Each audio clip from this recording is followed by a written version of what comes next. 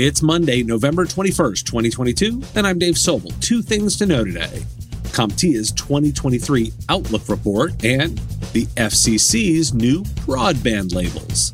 This is the Business of Tech. CompTIA released its Outlook 2023 report. Let's run through it.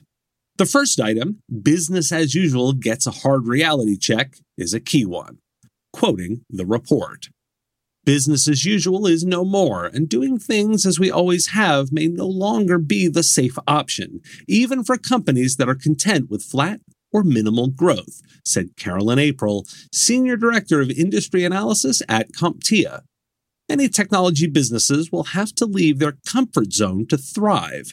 That means thoroughly examining and adjusting their current operations, sales and marketing, human resources, and strategic innovation efforts. The evolution of the customer is why these steps are necessary, according to April. Customers are as enthusiastic as ever about the role technology plays in their success, but they're also much more scrutinous and demanding in their tech journey, she explained. If you sell technology, the ability to convincingly make a specific business case for every product or service is not just a nice sales differentiator anymore, it is essential. The complete report covers 10 trends in total. I'll highlight these additional 5. First, worker-employer relationship gaps expose new challenges in hiring and retaining tech talent. Employers will be tested to fill positions with workers skilled in new and emerging tech disciplines and support roles while balancing a newly empowered workforce and macroeconomic uncertainty. Second, cloud acceleration will drive demand for orchestration and FinOps. Acceleration in cloud computing adoption has led to most organizations taking a cloud-first approach. The next adoption stage will focus on handling the complexity of a multi-cloud environment. Third, vendors and partners eye greater automation with optimism and concern. Tech vendors and their partners will need to work together to find automation comfort zones that are efficient and connected rather than disconnected and cumbersome. Fourth, cybersecurity metrics are tied to evolving risk analysis approach. Risk analysis has grown in popularity for organizations to measure progress in cybersecurity, but most firms are not yet performing analysis in a comprehensive way. That will change, driven heavily by ongoing digital transformation. And fifth, inflation uncertainty and supply chain issues continue to complicate sales forecasting. A confluence of economic factors has found countries and companies grappling with high inflation rates not seen in decades. In 2023, companies will have a much diminished ability to forecast sales accurately quarter to quarter.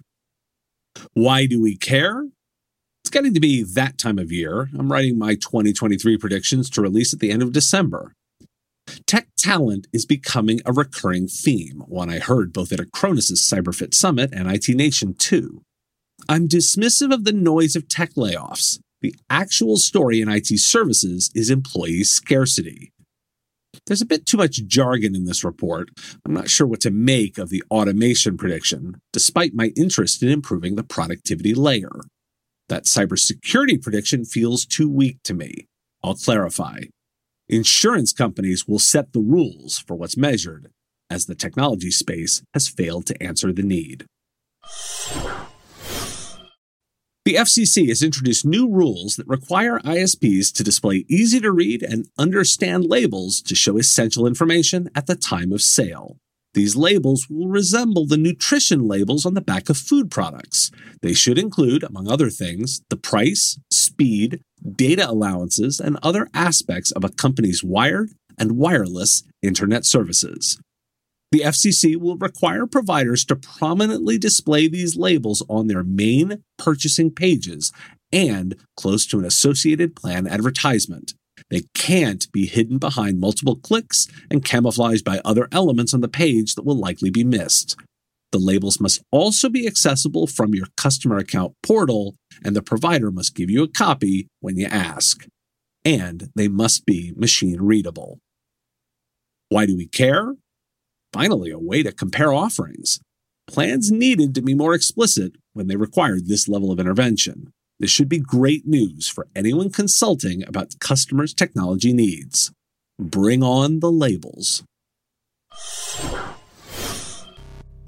Every client needs cyber protection, but that doesn't mean service providers have to deploy a jumbled patchwork of solutions to get it done.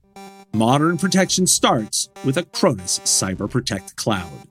Acronis combines backup, anti-malware, endpoint protection, management, and robust ransomware defense, all from a single console. That's why successful MSPs use Acronis to generate more recurring revenue and reduce churn. It's easy to get started at acronis.com. Thanks for listening, and happy World Television Day as the World Cup is full on. It's also National Stuffing Day and National Gingerbread Cookie Day as we get closer to Thanksgiving in the U.S. Talk to you again tomorrow. The Business of Tech is written and produced by me, Dave Sobel, under ethics guidelines posted at businessof.tech.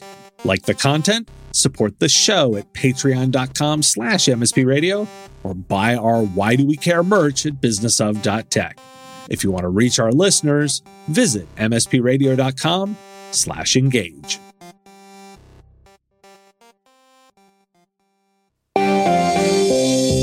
Part of the MSP Radio Network.